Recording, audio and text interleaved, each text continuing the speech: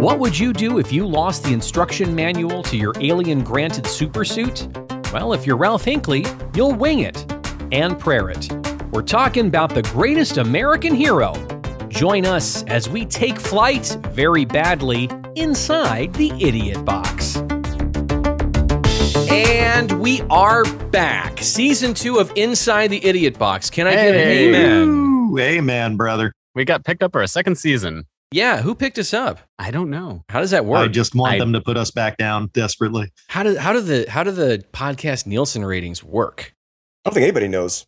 No, it's kind of a mystery. But anyways, yes, once again, we are back. It's Inside the Idiot Box, where we talk about shitty TV shows that we probably thought were better when we were younger, but now that we're old, we realize they fucking suck. With us, as always, we brought them back from last season. We extended their contracts. They didn't ask for much, so we brought them back. We've got, of course, Jeff Griffith. Hi, and I assumed you got my check. Yeah, I got your check right here, buddy. Just come grab it. Josh Parker. Hello. Getting that air out just like season 1.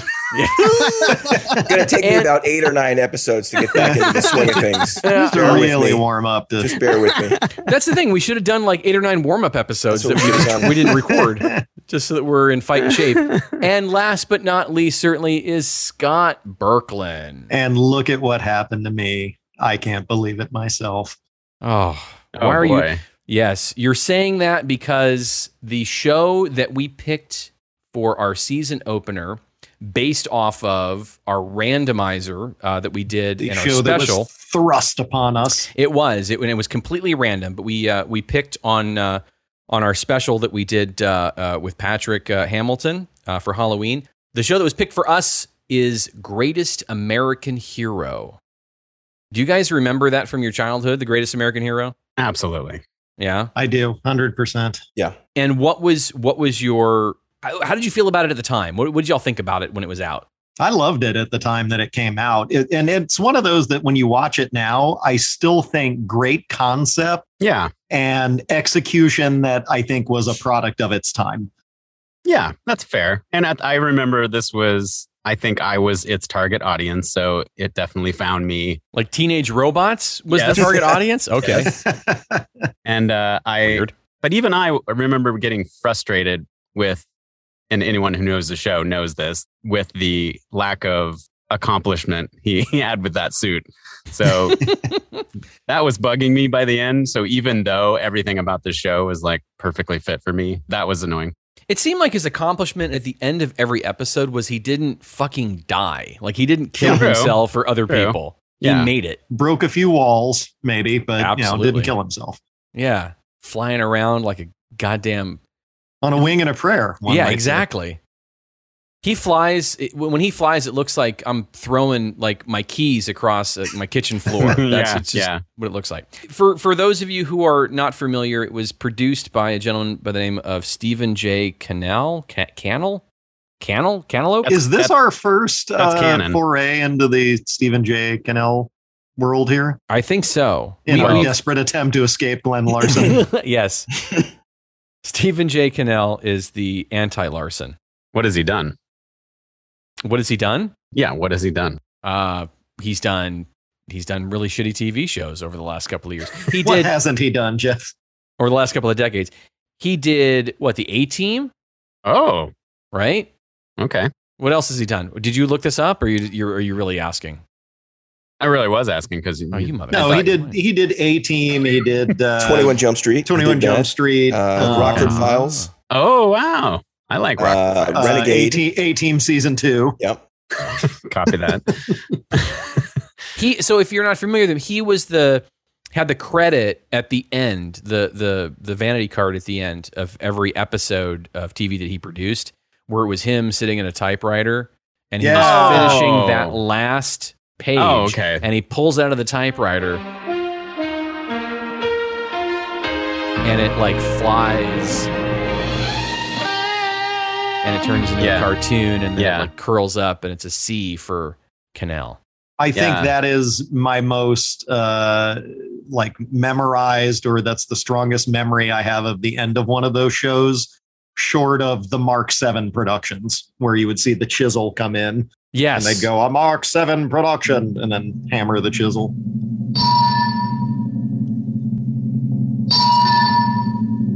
Yeah, I was hammering the chisel earlier today. We're going to cut this out. Where is Stephen J. Cannell now? Oh. 2010. That's right. Pasadena, California. Oh well. He can't hurt us anymore. That's right. Actually, he just did.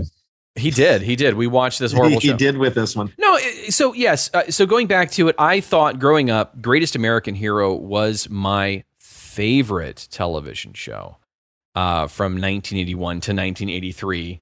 When I was like 5 or something like that, 5 through 7. I love that show. That's my favorite when show. I was ages 5 through 7. I didn't know what the fuck I was talking about when I was a kid. I thought that was great. That's true.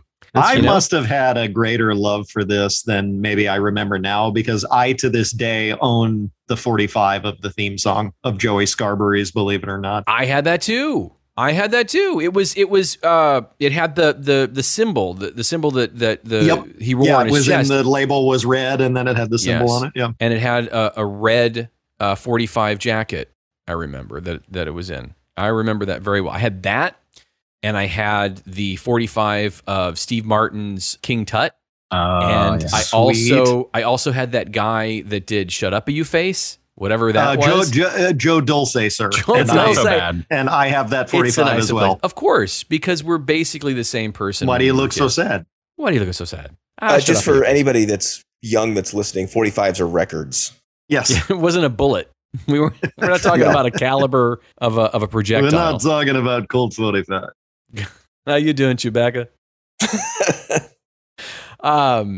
So I will say my memories of this are, and this will tie into when we get to the end of the plot, are a little off. I thought this series ultimately went a different direction than it did. Yeah. And we were talking about it when we got this episode. You were kind of like complaining about a specific plot point, which turned out when we actually watched it was completely wrong. You're like, oh, it's not the case. That's not the case. But it's interesting because clearly I remembered this episode.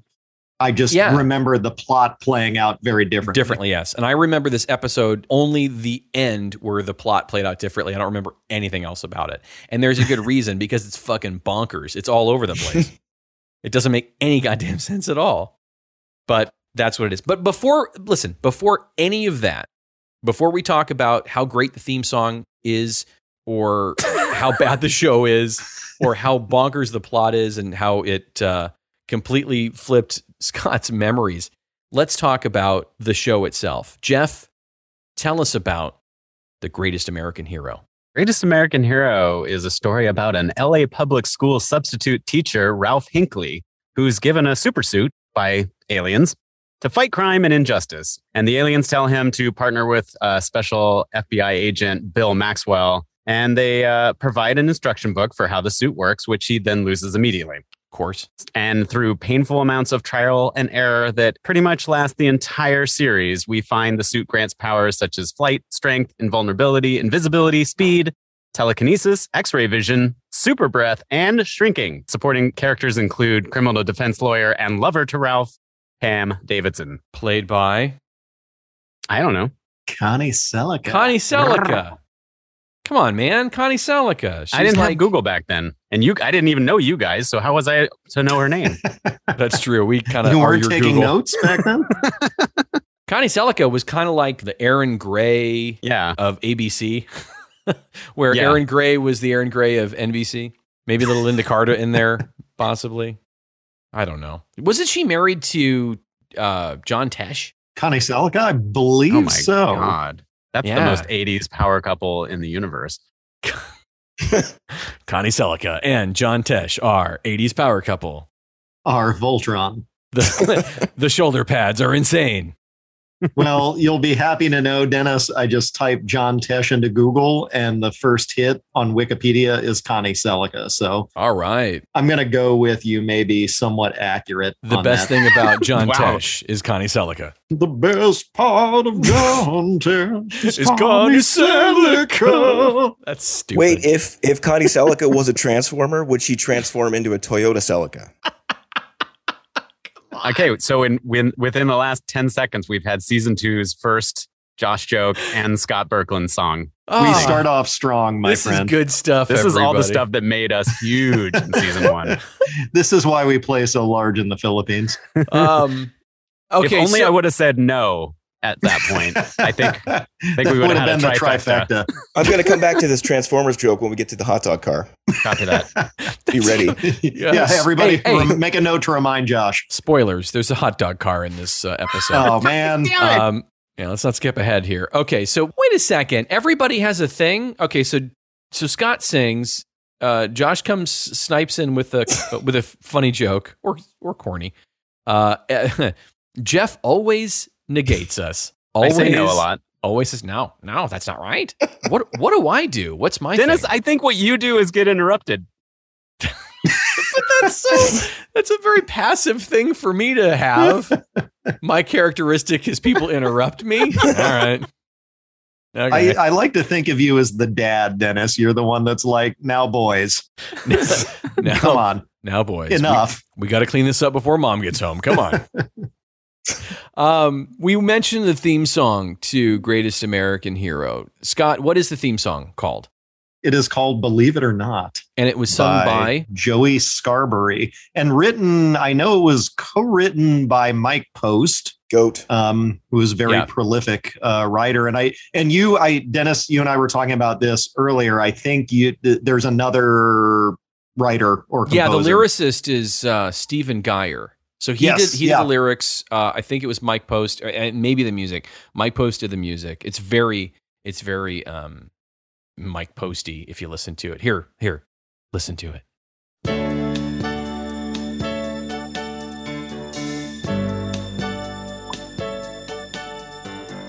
Kind of yacht rocky too.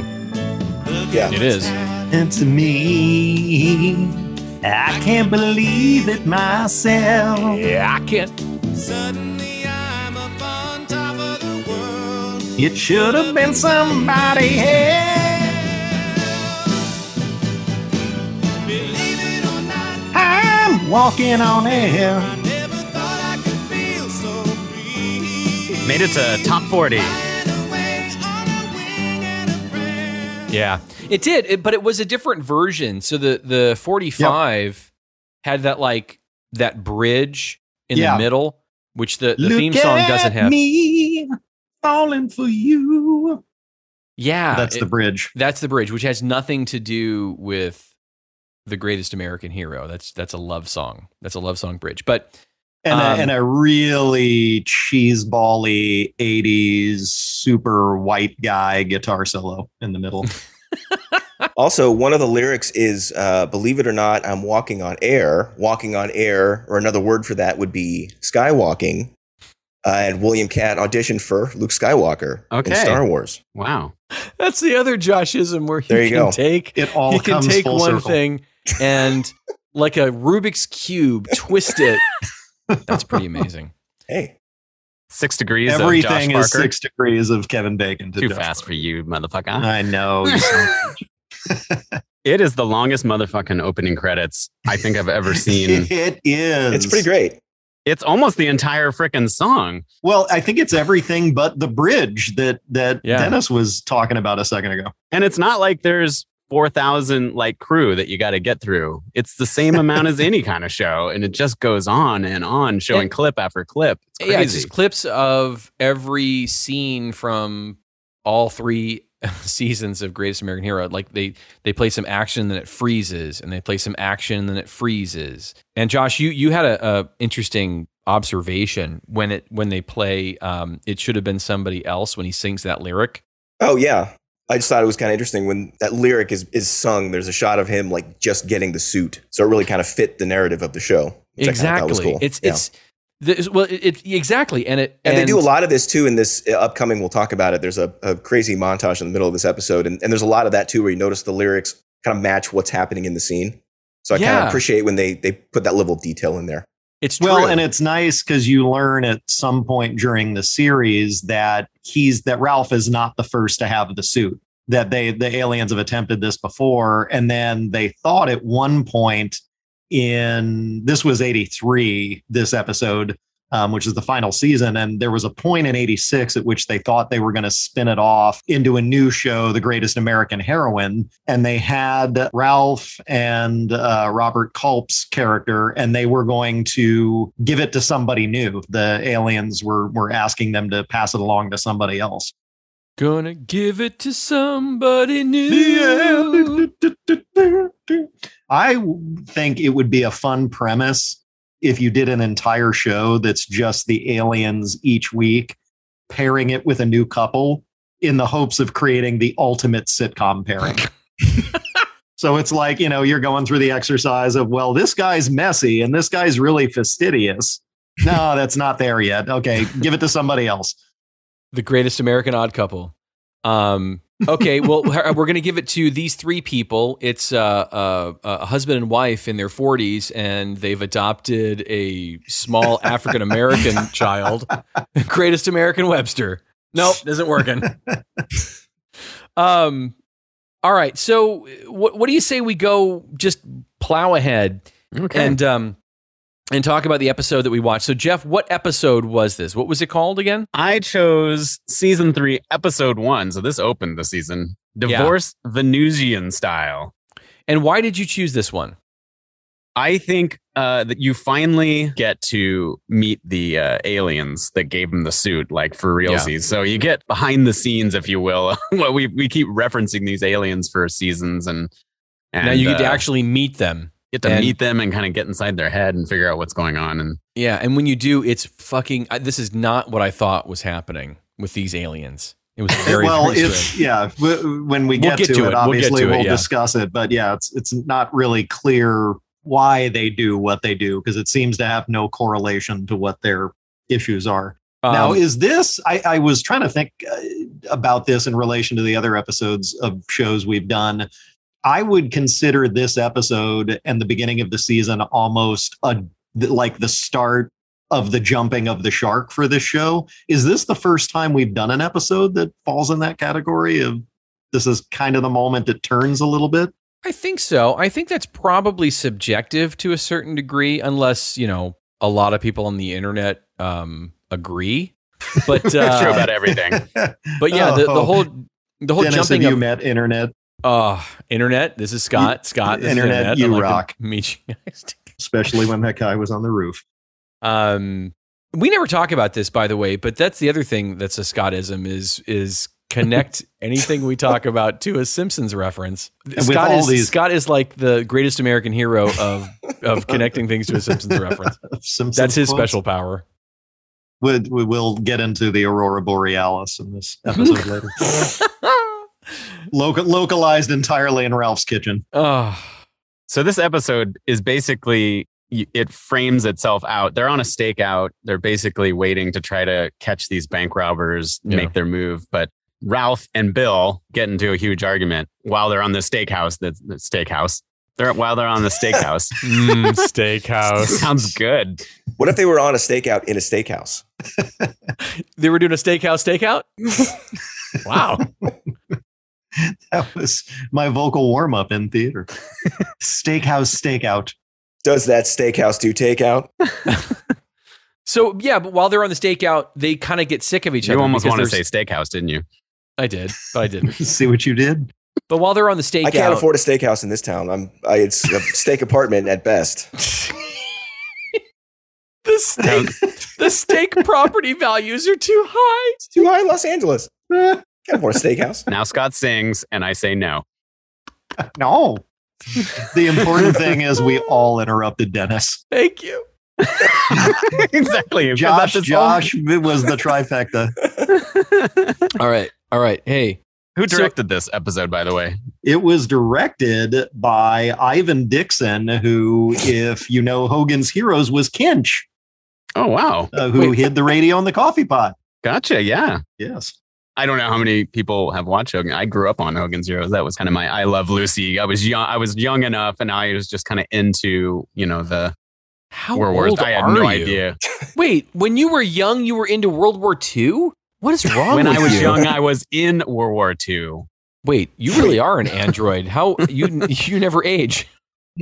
All right, so they're on a stakeout. with no steak. So Ralph is out getting food at like the hot dog stand while Bill is back waiting for him. He's still like, got the binoculars and he's checking all the stuff. But it's funny because Ralph's at like this Wienermobile. So it's kind of like an old VW bus where they've put like a fiberglass, hot dog in it and made it look like it was in a bun. Steve, because he's got a name on his name tag of Steve's Wieners, is like really happy to get a 64-cent tip from Ralph when he buys like the 2 hot dogs and a soda and some french fries. Yeah, he goes, here's your change, 64 cents. Keep the change. You keep it. He's like, thank you. And he was like, seemed really earnest about that. It really kind of shocked me because I'm like... He takes a moment to like do a take to Ralph. Yeah. Like, wow, man, thanks. Like 1983, 64 cents was the shit. Yeah. You have that like nostalgic feeling you get when you think about what things cost in the 50s almost when you look back on the 80s now, because things were to today's standards, everything was so cheap back then. Why, thank you, sir. That's 2 games of Donkey Kong and 4 cents left over. Oh my God. So yeah, he grabs some food and he heads up to the motel room that he and Bill are hanging out in. On the stakeout, and across the street is the other motel room where the bank robbers that they're watching are holed up. Ralph walks up with the food, and I wanted to play this clip because I was shocked. The acting choice that William Catt, who plays Ralph, the greatest American hero, employs here. Because once again, remember, they're on a stakeout. They're trying to be inconspicuous, and Ralph goes out and gets food, and when he comes back, he does this. Open up! Room service. Just leave it by the door. Come on, Bill, open up! He's got a mouthful of french fries screaming, open up! Come on! Like he's drunk. It's so weird. Come on, Bill. I'm sorry I hit you. I've changed. It's so weird. Like, hey, shut the fuck up. There's bank robbers across the street. You don't want to cause any attention. Well, now you know why Bill's pissed. Yeah, I get. They're just sick of each other. Well, Ralph has his own reasons to be pissed because Bill sure loves to ramble. That's my takeaway about. I couldn't decide throughout this episode if it's that Culp just doesn't have his lines memorized very well, or if he's improving or just rambling. There's some super weird, and every now and then he'll just inject what sound like random words like bedspread. It's very strange. He said no. He doesn't say bedspread. He says breadsped. Oh yes. He gets that's he. Here, okay, he says it wrong. He tries to say bedspread. Yeah. I have it here. Listen. Where is the relish? Is that my bedspread with the guns on top of it? It's a federal breadspread, Ralph. We commandeered the room, remember? Wait a minute, he there's definitely no relish. did. This is all ketchup. I hate ketchup. It's got tomatoes in it. Whoa! Raffle! Doy! No, you've done it. Boy, what the? Is Robert Culp about to rock down to Electric Avenue? Doy! I mean, it was the early 80s. He very well could have been. That makes sense. It's just raffle. He just Ralph-o! Doy! Oh, I see what he says did. His Ralph. name. Oh, okay. Because that was a patented. The fuck did you just say? Here. It's got tomatoes in it. Whoa! Raffle! Raffle! Raffle! I thought they were playing like a card game called Raffle or something. You've done it, Bill. You've done it. Doy! Out in the street, there is Robert Culp. Doy! That's the thing about Robert Culp. I don't think he reads the script. I think somebody else reads it and then draws it with crayons and then mails it to Robert Culp, and he kind of like has somebody and then it's read to him by Eddie Grant. Exactly. Doy! And then that's what he just sort of like comes up and says stuff. He just says stuff this entire episode. He's just doing stuff and saying stuff. I think I only know him from Greatest American Hero, but even at that time, I felt like he was like a known character actor, though at this point, I can't tell you all the other stuff he's done, but he has such an iconic voice, and that character is so iconic. He's kind of always that grumpy guy who's like by the books kind of, but that his the heart of gold grumpy guy. He's always got that sarcasm going on, but it's so iconic. I remember him his so big, well. His big thing before then, or one of his big things, he'd done other things, but I Spy, I think with Cosby was one of the things he was most noted for because it was just the two of them in the lead. Yeah, Cosby, I never saw that show.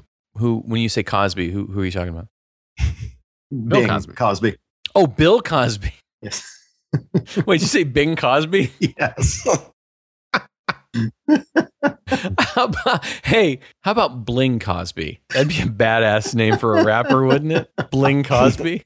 Patent pending. Don't anybody steal that from Dennis. Hey, I'm going to mail that to myself. Bling Cosby. Speaking of patents. I was waiting for the segue on this. Thank you. Did you see Bill's t-shirt? What did it say? No. It says, "Oh, yes. I know what you're talking about." What did it say? It says happiness is a warm pistol and has a picture of a pistol, like a silhouette of a pistol, but I was sort of like, is that copyrighted? Is that I guess if you just change gun to pistol, you're fine. Maybe. Yeah. He reduced it down to one word and changed the word. Well, yeah. I mean, obviously, if the Beatles aren't going to sue the Hardy Boys for using Obla Di Obla Da, literally singing all of Obla Di Obla Da. That's true. Maybe that was the Bernie Taupin connection. I wonder if they had a Bernie Taupin on this to go to bat for them. Right.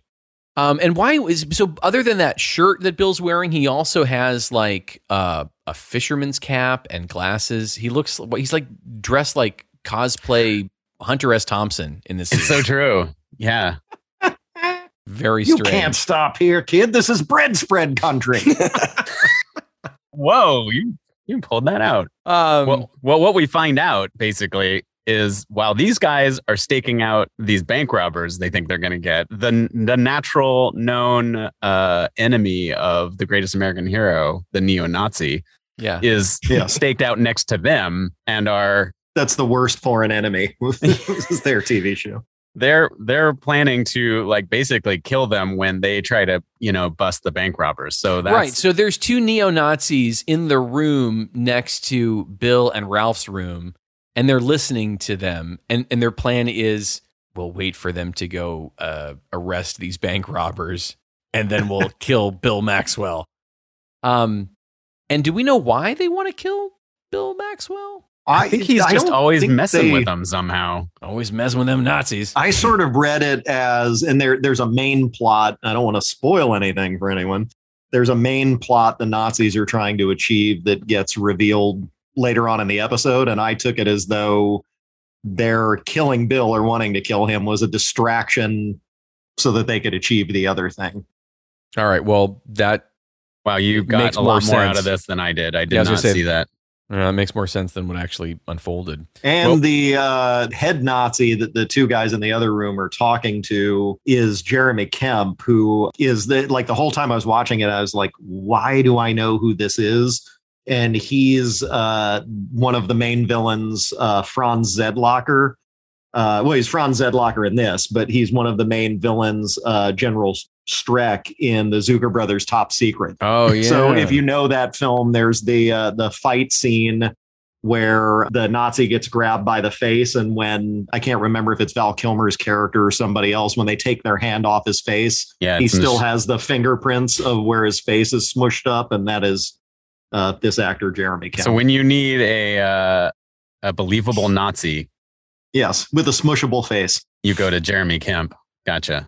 So they call themselves the Fourth Reich, which I think is kind of unique, as far as it didn't really predict the future. I feel like we've been sort of exposed to the concept of Nazism here in America lately. They didn't go with the Fourth Reich, but I thought that was kind of a way to establish yourself, but sort of still have a continuity. It's kind of a sequel concept. I also like that when they're talking to the Nazis back in their headquarters, they all in film have the same planning room with the one long dark wood table, and it's always directly across from a fireplace. And it was like, did Nazis actually run old Hollywood restaurants? It does look back like in the 60s and 70s. Yeah, why does the Nazi hideout look like Dan Tana's? Yeah, it's all dark lacquered dining tables. It's funny. You mean a steakhouse? Yeah. Oh my God. That's right. This is what's been happening. Starting to unravel. Holy it's all shit. making sense. All right. So back in the room with Ralph and Bill, they're arguing. Ralph has had it. He's sick of Bill, trying to clean his guns using his bread sped. And his smelly socks. Don't forget the smelly socks. Somehow Bill's smelly socks end up on his bed. Ralph. Oh, doy. Doy. So that's it. Out in the street. Ralph decides, I'm out of here. He's going to call Pam, his girlfriend, the lawyer, and he come get me. And he doesn't say where he's at, so that's never established. She just knows where to go. Come get me. We're done. I'm leaving. So Pam's like, all right, I'm going to come get you. No worries. And Bill's kind of like incredulous. Come on, kid. It's not that big of a deal. You're a big whiny baby, blah, blah, blah. And Ralph gets out of there. He grabs his stuff. He walks out and they play this song. Boy, do they play it. I'm assuming, so it's kind of a montage. It's not really a montage. It's a song that may play over a montage. It would make sense. But it's just cuts back and forth of like Ralph walking down the street, pissed off at Bill. Cut back to Bill. He's still watching the guys through binoculars across the street. And it's just very, very strange. Nothing is really being like exposed here. There's no like plot. It just is an excuse to play this well-produced song sung by, I'm assuming it's Joey Scarberry. Once again, yes, right? It's Joey Scarberry. Yeah, here it is.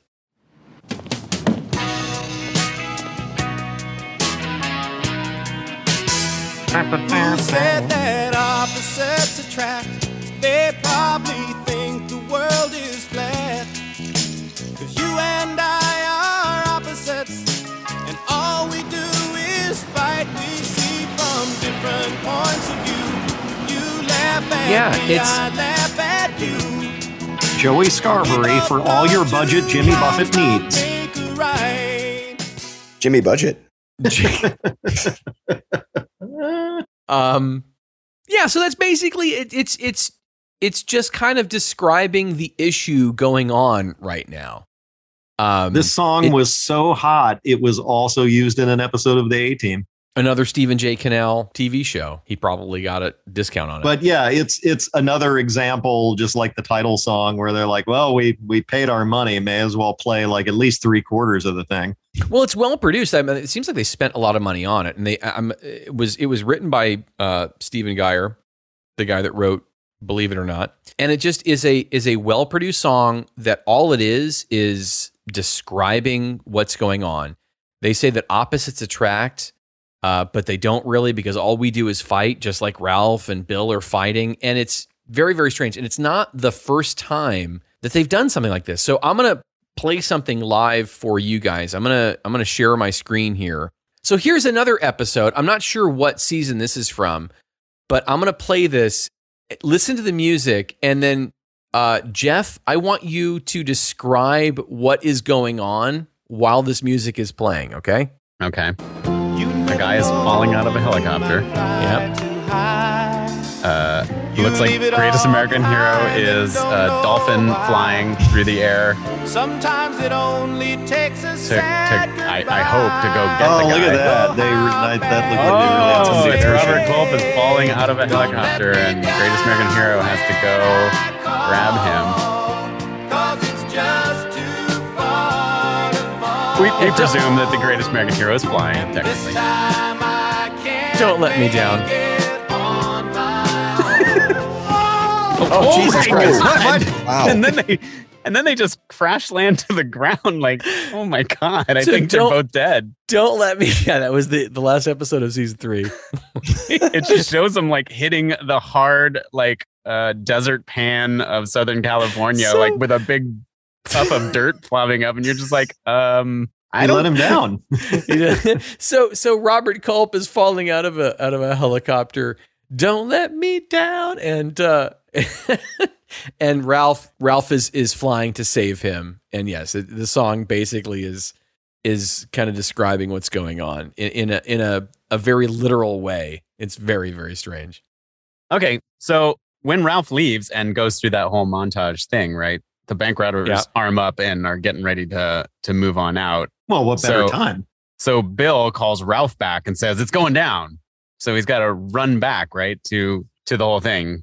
Well, I think the reason that he does that is he's during the montage. I guess it's not a montage. I'm sorry, it wasn't a montage. It was the song interlude. I don't know what you would call that. It's very weird. The bizarre playing of a highly produced pop song in the middle of a sitcom. Bill sees across the way not the bank robbers, but the hot dog guy. He looks at the hot dog guy, Steve, the Wienermobile. He has a name, man. Sir. I'm sorry. I don't mean to. Steve of Steve's Wieners. Thank you. I apologize.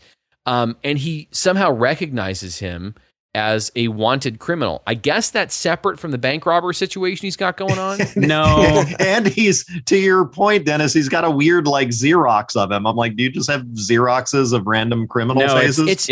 It's that he's mistaking what he's seeing because he has a mugshot of one of the actual bank robbers, who's this white doughy guy, and he's mistaking him for Steve. What's ironic, I guess, is that Steve of Steve's Wieners. As much as you can say that with this show. Steve of Steve's Wieners does actually turn out to be a goddamn Nazi. He's calling the Nazi base to say, oh, Ralph just left. The whole thing's kind of going down, and now, Bill my is God, alone. I did not get any of that. I was like, why does he have a photocopy of like just random criminals? Wait a second. Okay, wait a second. So he thinks Steve is the robber, but he's not. So he thinks it's going down because he's making the call. So he calls Ralph back. Yeah. And that's why there's that whole kerfluffle, because Ralph comes back and he goes, see, there he is. And he goes, that's not the bank robber. That's Steve of Steve's Wieners. I just bought 2 hot dogs from him. And he thinks Bill is like trying to trick him to come back in. Guys, the important thing is it results in more weird, rambly Robert Culp ADR. That's it. That's him. That's the guy. Yeah, okay. I don't know. I think that's gotta be him. Oh, that's him. That's the guy. That's the guy. I'm Why Buddy am I Hackett suddenly now. talking like this? Oh, yeah. That's the guy. Gregory. So that's, I don't know why I went to Music Man, but that's my go-to, Buddy Hackett. Gregory. So Bill calls Ralph back and says, and he's talking into a lighter. Why is he talking into a lighter? I don't know, like but Ralph also has a lighter, and it also makes noise. So okay, so both Ralph and Bill have these chic electric propane lighters. Lady chic. And he says, hey, come back here. It's the guy. It's the guy. Oh, it's the guy. So I think it's going down. I don't know what it is. It's going down. Come back. It's the guy. Ralph comes back and he changes out of his clothes and into his superhero costume. Is that right? Yeah, to come back he and jumps help? in a dumpster to do that. But wait a second. Doesn't he have the superhero costume under his clothes? I think he does. Then why is he going to jump in our dumpster to do that? Can he just pull his shirt off? Do I have to explain comedy to you?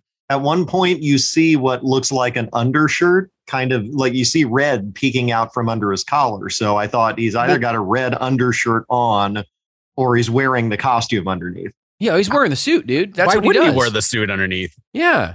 Like, but then why does he? Yeah, but then why does he have to? Dennis's point. Why does he have to jump in a dumpster? I don't know. Kind of like the contrast to how Superman goes into like a phone booth to change, and whereas the Greatest American Hero is like a terrible superhero, so he uses the dumpster. I like that. It's commiserate with the level of quality of the show. Good point. So Steve the Wienerman, calls the Nazis. Well, the Fourth Reich. The Fourth Reich. Thank you. He calls them and says, "Hey, Ralph left." So, and then the other guy says, "All right, cool. We're going to move in, back us up with the Wienermobile." There's also something my wife says to me on occasion.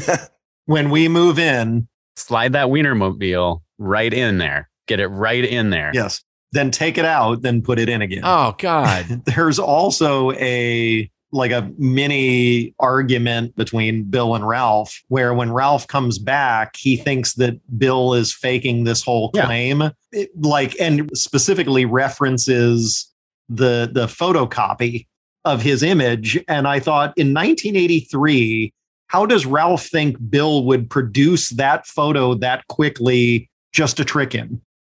Well, does he think that it's the wrong guy? Does he look at that going, that doesn't look like Bill We don't get that.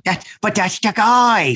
It's going down. No, he goes, no, that's the hot dog man. And then he goes, well, they look the same to me. And then he starts to question himself a little bit. But by that time, I think the script calls for Bill and Ralph to get in an argument. So they both agree to take this seriously and move on. Because by that time, it is going down. Right. Because as soon as they do walk away, it is going down because the bank robbers are on the move. You can see the hotel room open and the two guys with machine guns come out and start running. And they're like, it's on. Right. So then the bank robbers get in the car and drive away. It's on like 2 games of Donkey Kong and 4 cents left over. The bank robbers drive away, and Ralph, who now is in full Greatest American Hero long underwear regalia, flies towards the bank robbers who are driving away and grabs their car and stops it with his bare hands because he's the Greatest American Hero. Cut to back at for some reason, back at the motel. I guess Ralph grabs 2 bank robbers and brings them back to Bill, and they're handcuffing them. And that's it. That's the end of the episode, right? They found the two guys. So we're good. We're done. Well, Ralph is still angry and he is officially quitting. So he takes off his suit pajamas and throws them at Bill and says, I'm out. He takes off his suit pajamas walks away in the front seat of the car with the 2 bank robbers handcuffed in the back seat. Yeah. That's weird. That's kinky. Yeah. It should also be known, because it's mentioned here, and I think our fans deserve knowing this, is that the suit only works for the person that the aliens gave it to. So he's throwing the pajama suits at Bill, but Bill can't do anything with it. It's like, Bill knows he can't use it. It's worthless unless it's on Ralph. So Bill's got the 2 guys in the back, and they're all confused, like, because they watched the guy that just apprehended them in the red suit, peeled it off, and then walked away in a huff, and says this to Bill. Hey, who was that guy?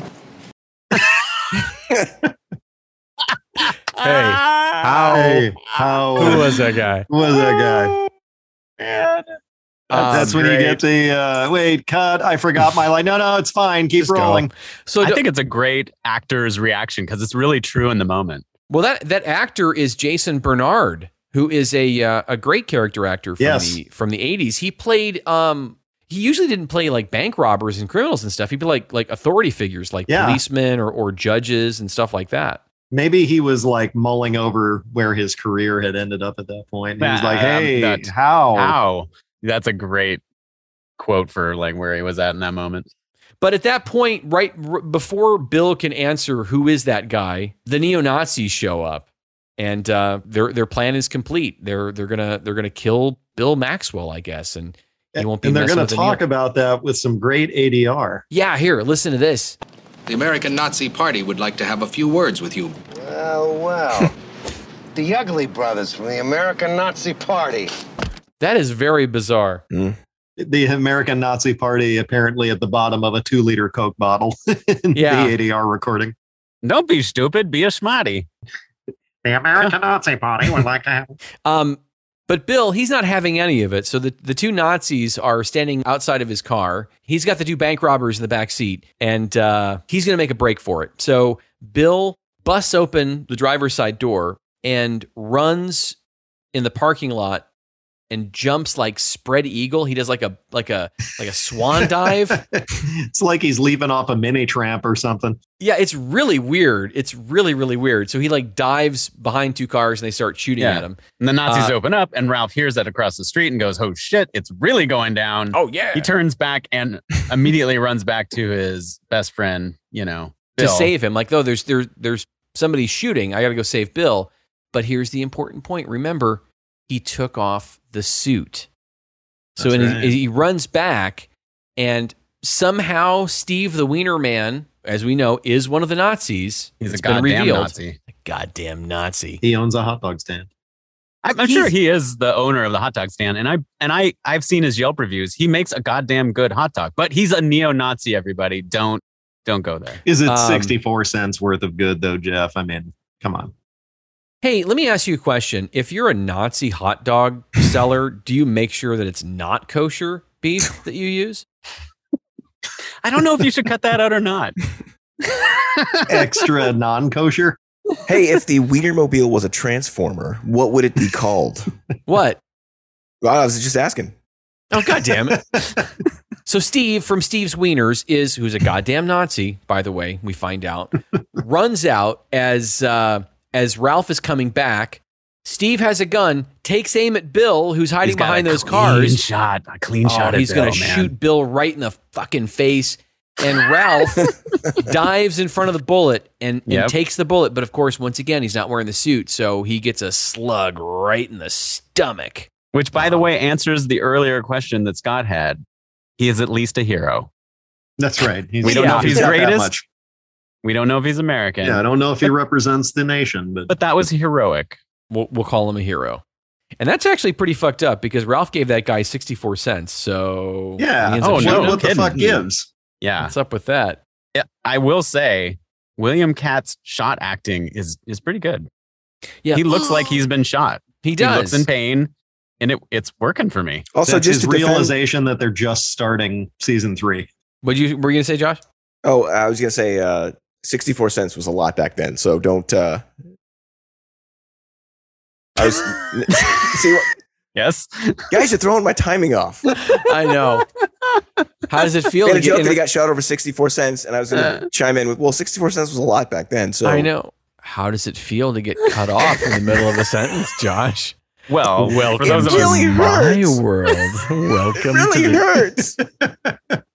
So Ralph gets shot, and Bill drags him to Steve's Wienermobile, which is parked nearby, as you know, because it was, what did they say, backed in and ready and lubed up or something like that. Making euphemisms. And they escape. They escape in the Wienermobile, but the suit was left in the car. So now the Nazis have the suit. Though I don't know what they plan to do with that. But so they're on their way to the hospital. They're almost there. They're like maybe a block away. And all of a sudden the aliens take over the car. I mean, we presume the aliens are taking over the car because the car magically stops without them controlling it. It puts it in reverse. It like turns the Wienermobile around and starts driving away without Bill's control. The aliens taking over the vehicle has a very Rocky Horror, like when he takes over Dr. Everett Scott's wheelchair kind of vibe to it, with, you know, some of it's sped up and some of it's clearly done with stop motion, and it's very weird. Some of it is very just strange. Like a you know, a wire hanger that's been used to like lift. Yeah, exactly. It's like high school like play sort of special effects. Yes. So they basically are near the hospital, just about to get him some desperately needed help. The aliens take over the car and drive it out to fucking Palmdale. as Ralph is bleeding out. Just bleeding, probably dead by the time he gets there. Like, you'd think.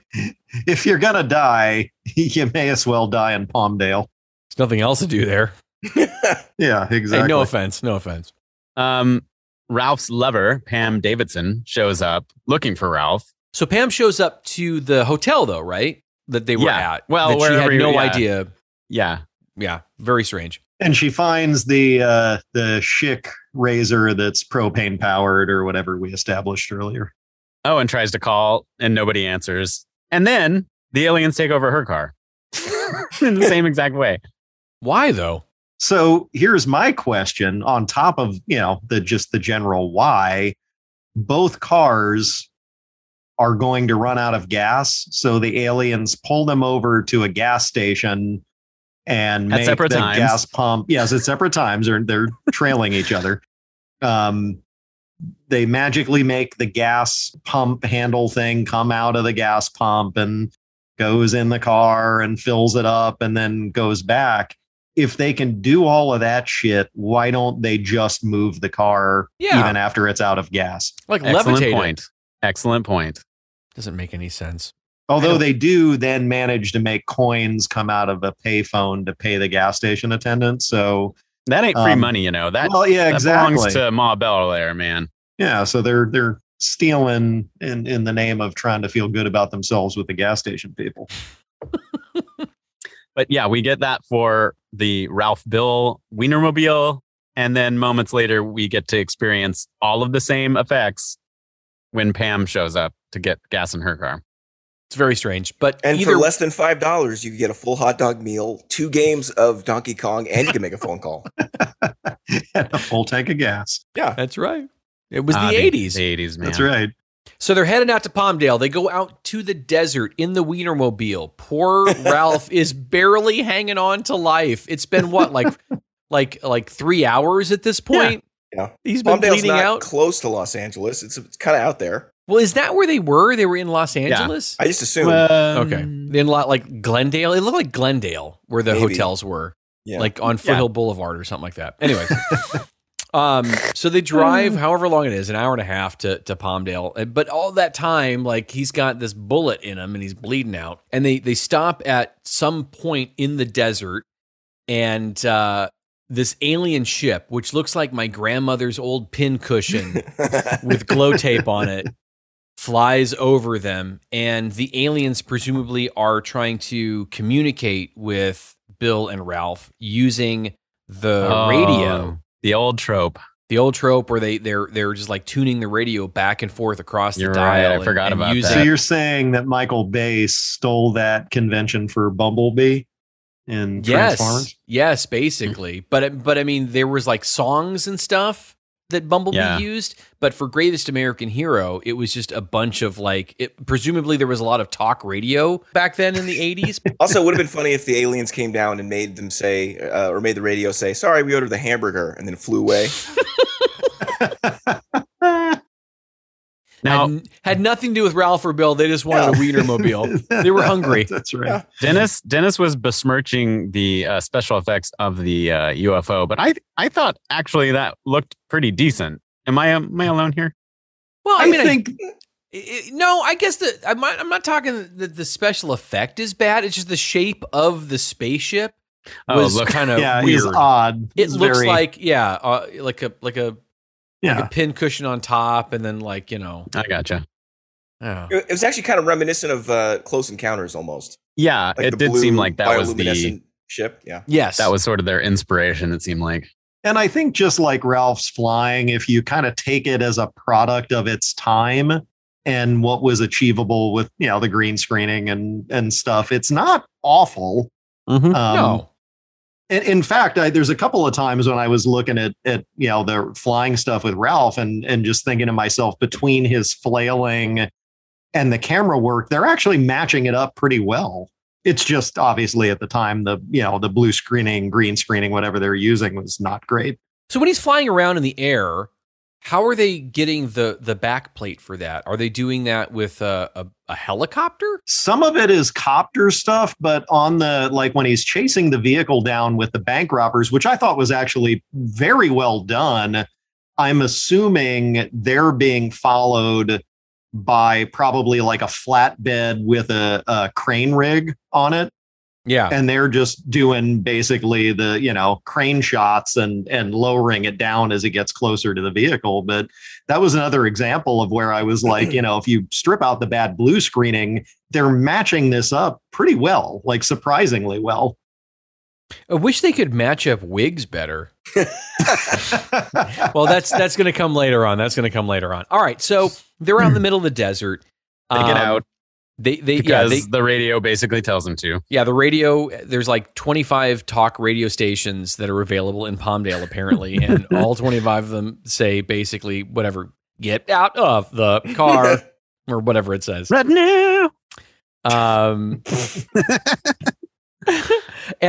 So they walk out into underneath the starship, and it beams them up. Big bright light happens, and it beams them up into the starship. Yeah. So then we're basically now up into the spaceship.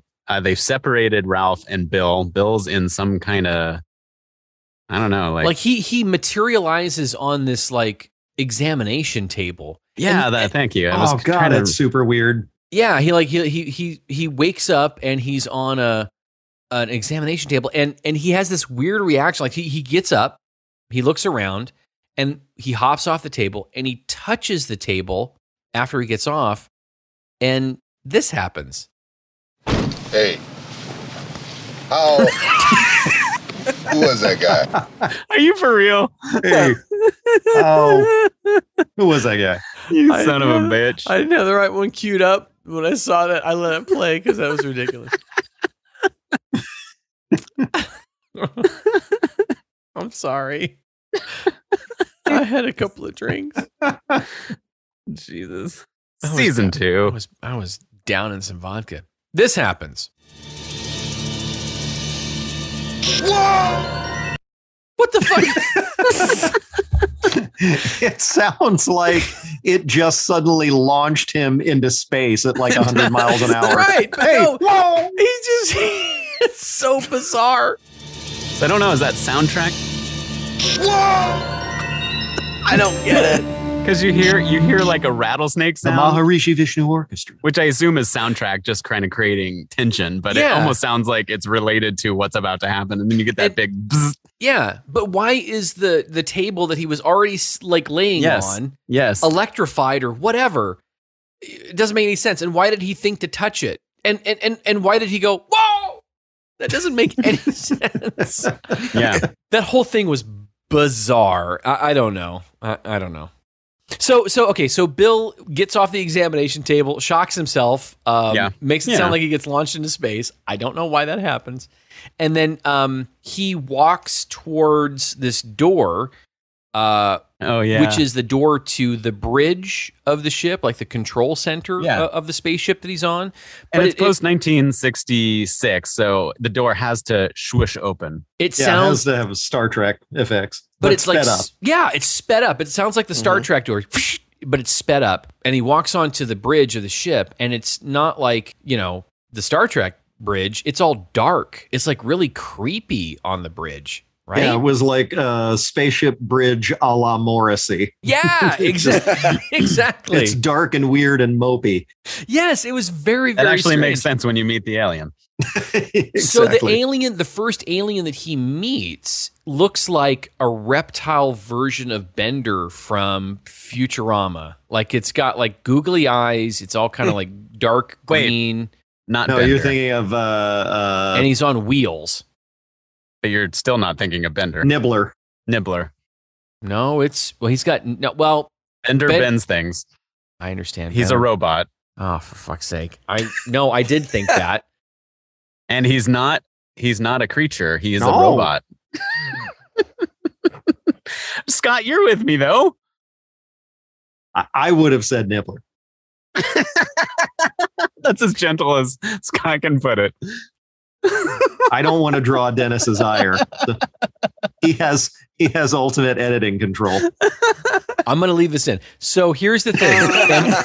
Am I the fucking crazy one? Because I looked at that and I went, oh, it looks like it's got Bender's eyes, and he's kind of like, I can see that with head. the eyes. He's got the weird anglerfish thing on the top of his head. That was weird to me. That was kind of the Nibbler thing, was the sort of weird ass anglerfish bobbly deal. Well, now that you say that, I think it probably does seem more like Nibbler. Oh, what the fuck, man? Wasn't there a character? Take all of that and put it on a skateboard. If I may, this alien. Do you guys remember the Disney show Captain EO? The Disney show? The Disney show. Well, I am a fan of the 80s. Wait a second. What? From Disneyland. Oh, I mean, from the Disneyland show. Sorry. I thought I was missing out on something, like it was on the Disney Channel or something. No, like the Disneyland. Remember that series, Dennis, Captain EO? Wait a second. Hang on a second. And Yes, of course I remember. Yes, that little flying thing at the end, because it was their... No, it wasn't, but it wasn't Hooter. It was I just like to say Hooter. The little fluttery thing that comes out at the end, and you'd always try to reach out and grab it. If you know, you know. That's kind of all I can leave it at. But that's what this guy was reminding me of. Are you taking something that happened between you and an uncle and like dreaming that it was a Disney show? It looked three-dimensional. Yeah. Oh, for Christ's sake. Remember how you would reach out and try to grab it. Why are we doing Greatest American Hero when we should have been like watching Captain EO and talking about that? Captain Hooter. Have you been to the Captain EO attraction, Dennis? Yeah, like just a couple days ago. Of course. He looked... I've been there. Yeah. I know what's up. What? Anyway. All right, so I apologize. So he walks into this dark ass bridge. Apology accepted. So he runs into the first alien, which looks like Nibbler from Futurama on a skateboard, and I think it looks more like Bender. Yeah, I think it would too. I kind of agree with Josh. Dennis, on this one. You motherfucker. So you motherfucker. Like all of you. Hey, you sound buttery. Did Bender, Nibbler, guy from Captain EO, alien? Nibbler? Did he already have the little earpiece, or did we need the other alien to okay, show so he meets the first alien, who's like this weird-looking anglerfish green thing with googly eyes on a skateboard. He's not moving at all. And then there's another alien that shows up that's wearing a white suit with a big green, gross head.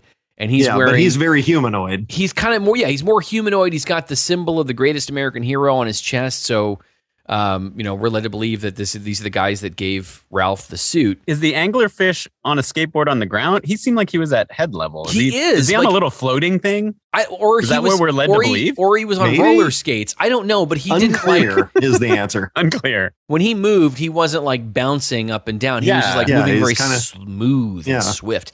Anyways, so the green guy gives the skateboard guy this little like earpiece to give to Bill so that he can. I don't know why the green guy didn't give the earpiece directly. That was my thought. I'm like, why wouldn't you just fucking hand it to him? You're right. Because the anglerfish only has the ability to open his little mechanical hand, apparently, because you have to hold your hands underneath his in order to have him drop right. Yeah, he can't like just take it in his fingertips and just sort of put it in your palm. He has to drop it. It's almost like he's a puppet of some kind. Maybe he is. None of this makes sense at all. So once Bill puts the earpiece in, he can now talk to the green alien dude. Yeah, he can understand everything the green alien dude is saying to him. Very Hitchhiker's Guide Babelfish. Yeah, exactly. So green alien dude points to a nearby aquarium looking thing where Ralph is inside getting electrocuted or healed. I don't know. I'm not sure which. Even Bill says, you're cooking him in there. Yeah, like he's in an oven. Him in there. And the alien says this. You're cooking him in there. He is in stasis. Like a hot dog. I chalk this up to the translator is like Siri, where it's, every now and then it gets a street name and like with a weird pronunciation. Yes. He is in stasis. Should it be stasis? It should be stasis. Yes. Yes. Oh man, I don't know. There's no such thing as being just in for stasis. That, Dennis, I'm putting you in stasis. Oh, all right. I'll take my punishment. All right. So poor Ralph is in the oven cooking up, apparently. And that freaks out Bill. So the alien says, no, he's in stasis. And I guess he's healing. Is that what it is? Or stasis, whatever it is. So yeah, that's what the oven is. It's healing Ralph from his bullet wound, and then he disappears from the oven, and then shows up coming from the same door that Bill just came from. Yes. And he says this line, and tell me what the fuck Ralph is talking about here.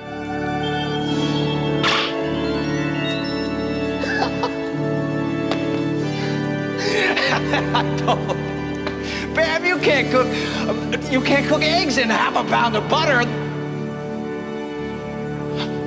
What the fuck did that mean? Ever-loving fuck. It's not, we need a new category for what the fuck did he just say to why the fuck did he just say that? Right, so he's no longer, does he have the bullet wound, right? He's just standing there. The door opens. Lo and behold, according to the music, he's like completely cured, but he's a little bit crazy. And he's just like rambling. I guess he went to the Robert Culp School of Acting. I took it as though maybe like it's kind of like when you do the movie version of somebody asleep and you've got to indicate it by them being like, oh, no, Pam, you can't cook eggs in half a pound of butter. Oh, so he's dreaming? Or that's just his whatever weird thing he was thinking about when he was in stasis before being beamed out into the hallway. And that's another thing. Like, why wouldn't the alien just fucking beam him where they were? Why does he have to beam him out into the hallway? Fair point. So they could do the reveal. The door can open, and then he can. I kind of thought it was the riveting eggs and butter line. Maybe like they rebooted him kind of, and he just trying to like fire like Frosty the Snowman says "Happy Birthday." Oh, eggs and butter. You can't cook eggs and butter. I'm Frosty the Snowman. You can't put me in there, Robert Culp. I'll melt. I don't think there's anything in that Frosty bag. And we're done. Outrageous! All right, so that's for you people who enjoy season 1. For those of you who enjoy season 1, outrageous. All right, right. Ralph is back. He's back. He's okay. He's no longer shot. The aliens cured that. They've also taken care of his dry cleaning because there's no more blood on his shirt. Like they use some. There is a problem though, Dennis. Space club soda to get that stain out. I don't know how that works, but what's the problem? Martianizing. He doesn't understand. He doesn't understand the alien language. Right. So what happens there is the green alien just hands him a earpiece, right? No, he never hands anybody anything. The green alien has a rule here. He has to hand the skateboard alien that thing, and the skateboard alien he's the middleman. And the skateboard alien cannot hand it to you. He just simply must drop it out of the air into your open palm. Well, yeah, because his hands don't work like he's a puppet, for Christ's sakes. There's no other way for him to do that. Seems like the guy who's actually humanoid and has fingers and everything should be the one that hands you the thing. What's the I know rules are rules. Rules are rules. Then what's the point of the skateboard alien? They should just cut it. Oh, maybe that's job security or something? Exactly. They spend a lot of money. That's right. If you're a skateboard alien, it is. Well, and then the green humanoid alien informs Ralph that he's been healed, but now he must be taught. And I thought, how about you teach him to use the fucking suit? Right? I totally had that same thought. But that's not what he's teaching him. That's not what he's going to teach him. So here's where this show, you think when they get on the alien spaceship, that's when it takes a turn. Let's go back. Let's go back and see where the turns are. Initially, this episode is about two partners who are sick of each other and they get into a fight and one leaves. Yeah. But then it takes a turn and it's about neo-Nazis trying to kill one of them. But then it takes another turn and it's about aliens stealing their car and making them show up to the desert so they can beam them aboard their spaceship. And now it takes another turn because now it starts talking about planetary resources and the environment of the Earth and how you shouldn't like exploit it and waste it. Yeah. So the alien takes us to his home planet. Yeah. Which is like all desert because they've used their resources incorrectly. That's right. It's a very red planet. It kind of reminded me of Total Recall, the 1991 Schwarzenegger version of Total Recall. Yes. Because they kind of slow motion you over that. I think Beyond Thunderdome has a moment of that same sort of like look to it. The slow motion. I'm flying over a miniature model, but I'm doing it in slow motion. It was just missing a moment where Robert Culp's head split open, like as he was going, ah! 2 weeks. It's a very emotional moment because the lizard creature cried a lizard chocolate tear. Yes. So that was bizarre. So gross. Green Alien Man was looking at his home planet and getting very upset at remembering how his home planet's resources were wasted. He's remembering Tickly Moot Moot and Orgadon. Jeff, that's the E.T. adventure. Come on, man. I'm sorry. But he starts crying, and it's like green chocolate syrup coming out of his eyeballs. It was bizarre. Guys, go on YouTube and watch this episode.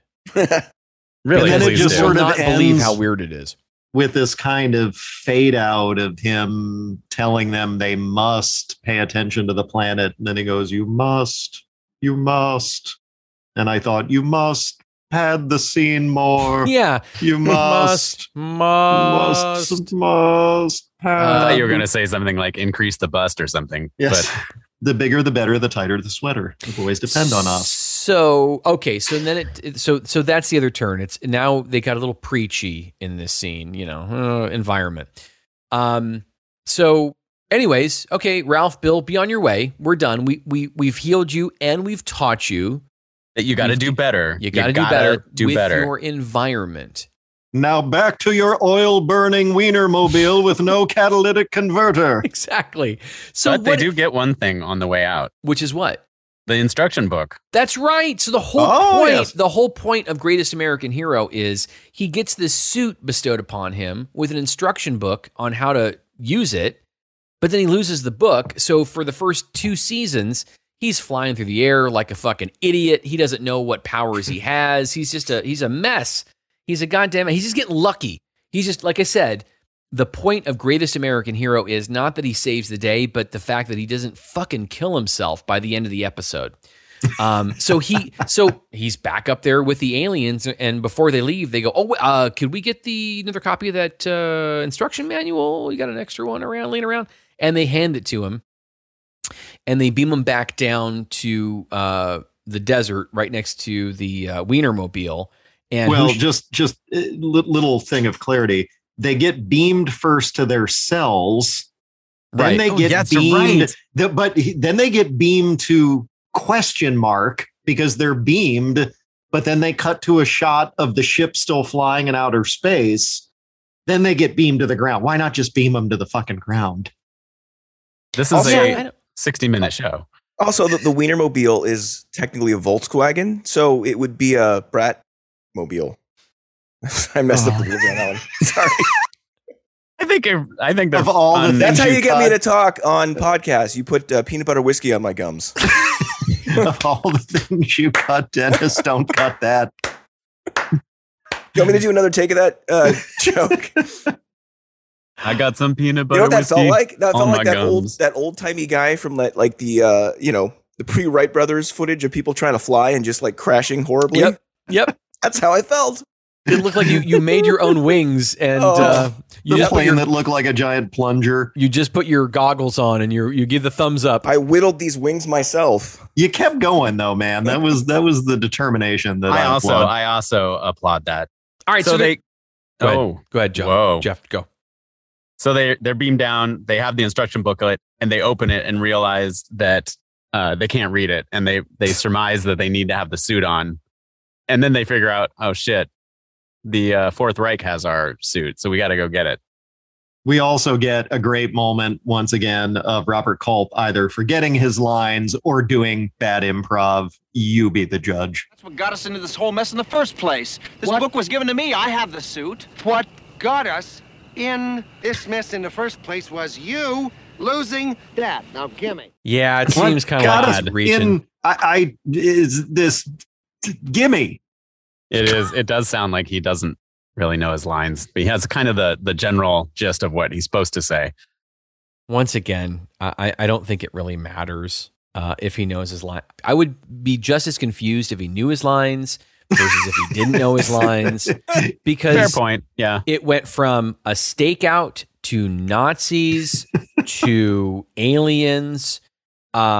And now, geez, Dennis, do they have to draw you a picture? I guess presumably now it's about getting your superhero suit back from Nazis. So now that's the next little layer that we have. I should mention that meanwhile, there's some Nazis putting a bomb on a boat. What?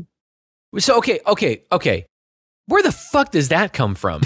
So there's a scene of Nazis, like a scuba Nazi, underwater, putting a bomb on the bottom of a boat somewhere. Like that's supposed to mean something to us. That's not, I don't understand where that came from. I think, and don't hold me to it, but I felt like the Fourth Reich neo-Nazis had made some kind of allusion towards them doing some terrorist action. So we presume. No, they say when they were on the phone with Steve the Wienerman, they say, he's like, okay, Bill Maxwell, his buddy left, and we're going to go in for the kill. Great, go in for the kill. That's going to be great when we, do our next caper Oh, by the way, speaking of that, what's up with that boat that has all those weapons on it? Oh yeah, it's ready to set sail, and that's all they say about it. So now, 30 minutes later, they show a scuba Nazi putting a bomb on the bottom of a boat. We're assuming that's the same boat, right? But there's no narration. They don't like set up that scene. It's just scuba Nazi, bomb, bottom of a boat. Yes, it's horribly confusing. And at the same time, they're alternating that with the Nazis testing Ralph's super suit. So yes. It only has powers, I guess, when the person that was chosen is wearing it. But at the same time, it has the powers of you can't destroy it because they're trying to burn it and they're shooting it with bullets. And did anybody else, like, I really expected when they did the bullet test that the bullet was going to ricochet and just hit and kill Zedlocker and then it would just be over. Yeah, I was hoping. It's like that would have saved us 10 minutes. But that's the thing. He shoots. So they show a close up of it. He shoots he hangs the suit up above the fireplace and he shoots a gun at it. And the bullet just kind of like hits it and then drops down straight down. But when it doesn't actually ricochet. No, but when Ralph is wearing the suit, it ricochets. When he gets shot, I don't understand the logic of the superhero suit, but then again, it came from a alien that cries green chocolate. All right, so moving right along, they're trying to go find the suit. Are they going to get that suit back? Oh, they immediately find the Nazi headquarters somehow. But so this is kind of and wackiness ensues. They jump in the Wienermobile for some reason. Why don't they take Pam's car? Because the Wienermobile is Pam's car is not adequately equipped for Shtikala, I think is the answer. All right, well, fair, yeah, and it's more comfortable for 3 people in the Wienermobile. Yeah, well, it does have, I don't know if you guys noticed, when Bill is trying to pump the gas, when the aliens take control, they show the floor of it. It does have shag carpeting. So, that's good. Oh, yeah, funky. much more comfortable. If I drove the Wienermobile, I would for sure ask people at red lights if they have any Grey Poupon, like all the time. I mean, how could you not? That's how do you think Ralph got? I would never get bored. I would never get bored doing that. That would always be funny.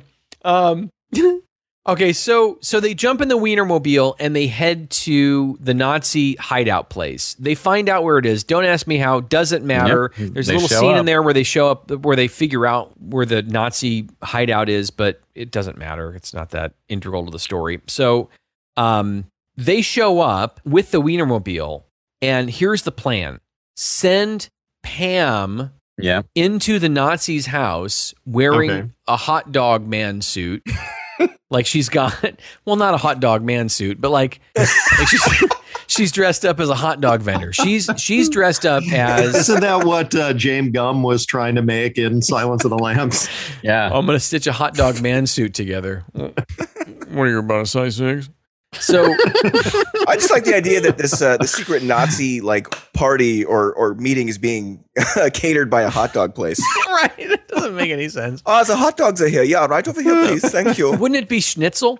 So it would be. Yeah, it would make more sense. So, but that's the thing. Like Steve, the hot dog man, who is in the room. Now he's dressed up as a Nazi. Outfit. He's looking at his own outfit. He's like, hey, somebody's dressed up like me. Yeah, that's my hot dog suit. Hey, they're delivering hot dogs. I did that.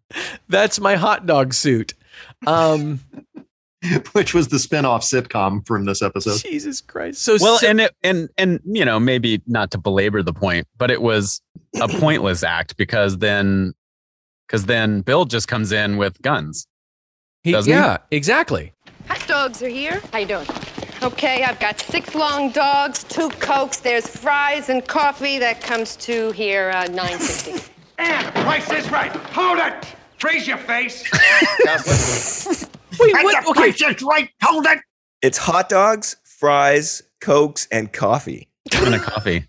Wait a second. Can you imagine the bowel obstructions that are coming out at the end of this? Their buttholes would be on fire. Who the fuck eats hot dogs and coffee? Where does that come from?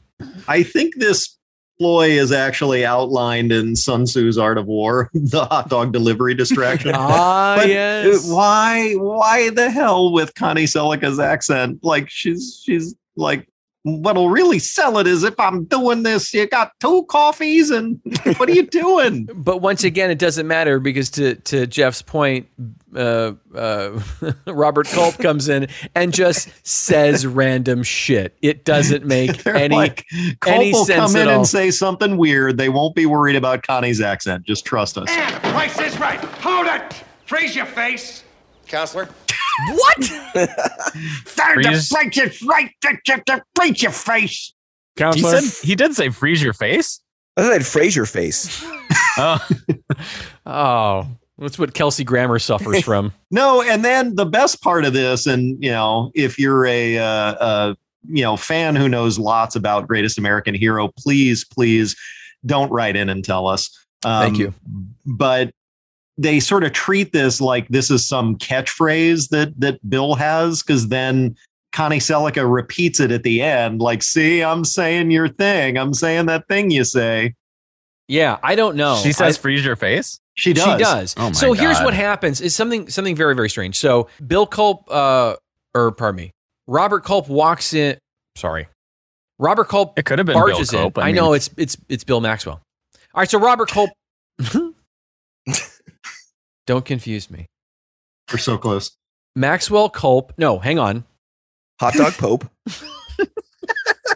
Kiss the ring. I'm the hot dog Pope.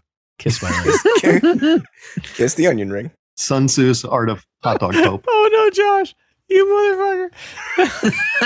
That got me. Kiss the onion ring got me. Hang on. He's gonna start dogs are gonna start like coming over. He's pitching out. Kiss the hot dog ring. Soon we won't be able to hear him with our ears, our human ears. That's like Berkland laugh crying he's got going on. Kiss the onion ring of the hot dog Pope. I don't think Josh could have predicted that was going to happen. Oh my God. Broke Dennis. It's the right combination of words. Oh, you broke Dennis. Kiss the onion ring. Wow, we're off. Oh, sorry. Okay. Okay. Hey, that would be a good theme for a hot dog mobile, because you could do like the Pope mobile thing. That's like got glass. You could have Connie Selica in the glass waving at people. I got your coffees and your hot dogs. And hey, what's going on? Coffee and hot dogs. Freeze your face, counselor. All right, hang on. Kiss the onion ring. I'm the hot dog Pope. You've blown. Put your hand inside the puppet head. You've blown your larynx out. I know. I don't know what that means. I think you were referencing a character in a Dr. Seuss book, Jeff. Oh yeah. Where were we at? Hot dog Pope. Okay. Hot dog Pope in color. So they have him where they want him. They throw Ralph the special suit. He goes outside, changes into it to come back in. He has to find the dumpster. He doesn't this time for whatever reason. He can do it outside. But the weird part is, like, they threw him the suit and then he starts taking his shirt off and his pants off so he can put the suit on. But like, if you knew that the plan was you guys go in and get me the suit, wouldn't like Ralph just like strip down naked out there? Or was he like, oh, what if they don't get the suit? Then I'm just naked in front of a bunch of Nazis. I better wait to make sure they get the suit. I better go slower. Ugh. So the Nazis get a hold of what's her name? Connie? I forgot her name. Connie Selica. Pam. Yeah, Connie's her actual name. Connie Pam, the hot dog man. They take Bill's guns Connie away. the hot dog Pope. And just then, Ralph's got to fly in and like save the day. So he comes in and punches people out and and bends the soft lead handgun, so you know that he's super strong, and all that good stuff happens. They learn basically that the Fourth Reich has this big plot happening to do something bad, but they won't ever tell. Yeah, remember that boat we said in like two words? Yeah. So there's that thing happening, but the Nazis won't give up what it is. And so Ralph basically decides he's going to torture one of them to give up the information. So he goes full 24 on this guy. That's true. He like flies him up in the air and like dangles him thousands of feet. And the Nazis are, meanwhile, back at the thing, the Nazis are bragging like, we will never give you any information. we're Nazis. We don't do that. So he brings them back and tells them they got this big plot to blow up a Navy ship or something. Yeah, to blow up the ship. And so that's that. So they're like, Bill's like, hey, Ralph, go take care of that. We got the Nazis. You go do that. So that's what he does. He but they don't tell him where the ship is. Nope. I guess he starts flying west. And he just goes. Finds a ship. And remember what I said before. The scuba Nazi puts a bomb on the bottom of the boat. Cut to the stock footage. The side of the boat blows out. Yeah, so he doesn't actually stop the bomb. He doesn't stop the bomb. Well, and somehow the bomb like travels from the bottom of the boat to the side of the boat. Well, whatever with that. The bomb blows up. Ralph flies towards the ship, flies in through the side of the hole where all the water is coming in. And I guess then Ralph's stunt double like closes the steel that's like busted out from the bomb. Yeah, because we're on a soundstage. Obviously on a soundstage. In fact, if exactly. Like if there was water rushing in, there wouldn't be so much light coming through the hole that was blown through the side of the boat. But for whatever reason. I think earlier, Dennis, you mentioned their stellar wig technology on this production. Unbelievable. So yeah, cut to one shot and it's William Catt and his hair is all wet because he flew into the ocean and through the hole in the boat. And reverse shot, you see the back of his head, and it's just like completely dry, totally different puffy, different color, very blonde very wig, blonde, yeah, like powder dry. It doesn't make any sense. And then cut to the other reverse shot, and he's William Catt, and he's all like completely wet. It's weird. The hole in the boat is like a perfectly X-cut hole where there's 4 pieces of a triangle of metal that have been bent inward. It's like one of those foldable, do you like me, yes or no things. It's like a cootie catcher. Yes, exactly. It's a cootie catcher. Thank you. I couldn't remember the scientific term. Right. I just made one. So he with his superpowers, he bends the metal back to close it, but then he like super rubs it to kind of melt the metal or something to create and then after a few moments of him rubbing his hand over that whole area, it completely looks like it's, back to normal. Yeah. As Zappa would say, the vigorous circular motion. Here it comes. Rub it. Yes. Ugh. So if he did that to your butthole, would it fuse shut? Oh, God. You would never be able to poop again. The visual on that is glorious. That's my favorite Greatest American Hero superpower. You have to see it too because it's very flat-handed. It's sort of it is weird, strange, and he's kind of doing it with his palm almost. Yeah. So he saves the boat. They get the Nazis. The episode's pretty much over. Well, we still have the matter of the manual and learning how to use. That's right. That was the whole reason we went to get the stupid. Okay. There's eventually this got around to something. So they go back out to the desert for some reason. I guess that's where Pam's car is. And now all of a sudden, her tires are blown out and her headlights don't work anymore. So they have a tow company towing the car away. And they're hanging out in the desert. Ralph's got the suit on now. They crack open the instruction manual and they're going to read on how to make these superpowers work. And the first superpower that they test out is shrinking him down to ant size. Yeah. You take over now.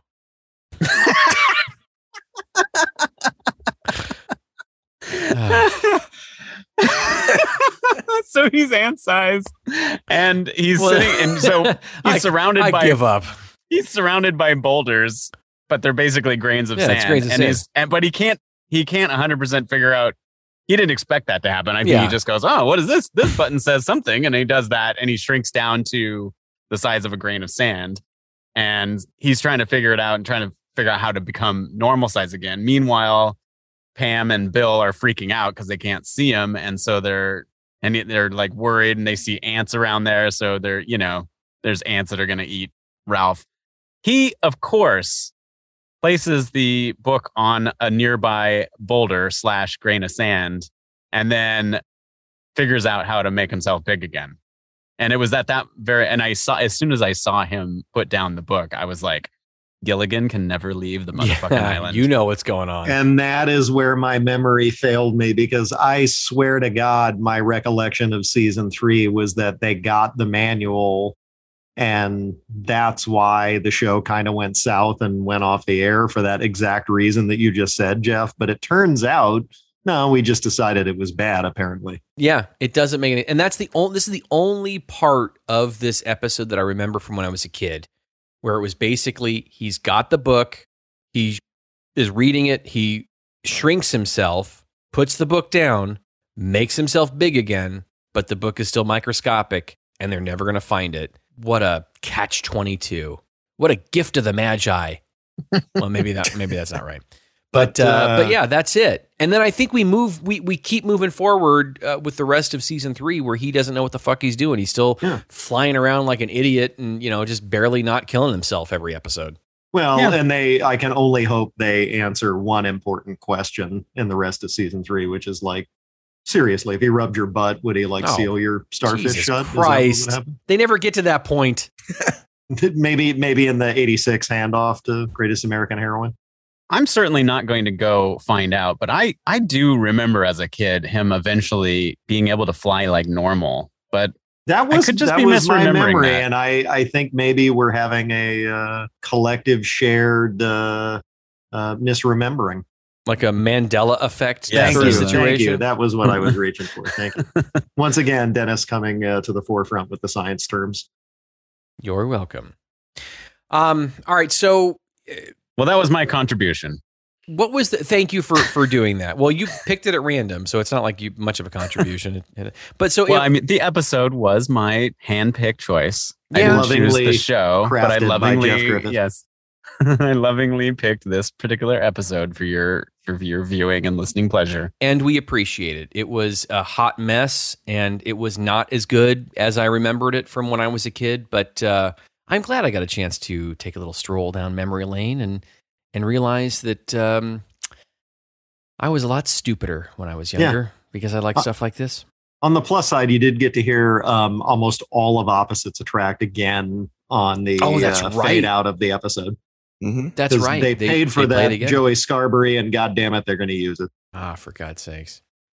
All right. Well, what do you say we move on to next week? Huh? Okay. Let's do it. We got to pick another episode. It's time to play.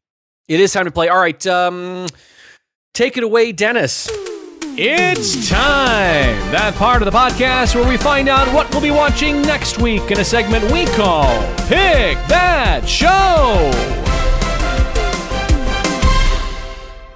All right, that's right. This is the time where we pick which episode we're going to be going over for the next podcast. That's right. And this week it is Josh's turn to pick. And just once again, briefly, we've got a bunch of shows that we picked prior to the start of the season. We throw them into a randomizer, but there's always a chance that you get a show that you chose and you're going to dig it, or potentially a show that somebody else chose that you may not like so much. But we know we definitely won't like. On the board, we have our Cantleys. And anytime you land on a Cantley, we're going to get a random show that our friend Sean Cantley from the I'm Not Crying, You're Crying podcast picked for us. Finely and delicately and with much focus and energy, he curated these shitty episodes of TV for us to suffer through. But we will not suffer alone because Sean will be watching them with us. So if we're lucky enough, we'll get him to be in on the pain with us. And Jeff had a great pick right out of the gate, Parker, so pressure's on. Yeah. I feel it. I can feel it. All right. Mounting. Are you ready to pick that show? Hit the board. All right. Do this. No Cantleys. And just in case, no whammies. Big money. Stop. Fantasy Island. Hey, that's a good one. You know what? That's not bad. That's not Fantasy Island. Yeah, not bad at all. Nice. I'll take that. Nice. Not too shabby. All right. Well, we're gonna watch an episode of Fantasy Island next week. Josh, you have to pick it, and thank you once again for playing Pick That Show. The plane, boss. The plane. Fantasy Island's a great show, I thought. Well, we said the same thing about Greatest American Hero. We keep thinking that, and then it keeps ending. But it's something that we know. It's a good pick. But maybe it's just the episode is bad. That's the problem. So just, Josh, make sure you pick a good one. Don't wreck my childhood memory of Fantasy Island like Jeff wrecked my childhood memory of Greatest American Hero and Hot Dogs. I'll do my best. Thank you. Conversely, Devil's Advocate, find the worst episode. Yeah, thank you. That makes it more fun, I guess. So are you ready for this, Josh? Are you going to pick us a winner? I will do my best. I can't say it's going to be a winner, but I'll pick something. I will pick an episode of Fantasy Island. That much I can say. All right. I think I'm going to enjoy it. All right. Well, I guess that's it. That's a wrap on this week's episode. Thank you, everybody, for sticking with us, coming back for season 2. And we'll be back next week with some Fantasy Island goodness, as we say every time we end a podcast. Good night, everybody. Good night. Good night. Good night.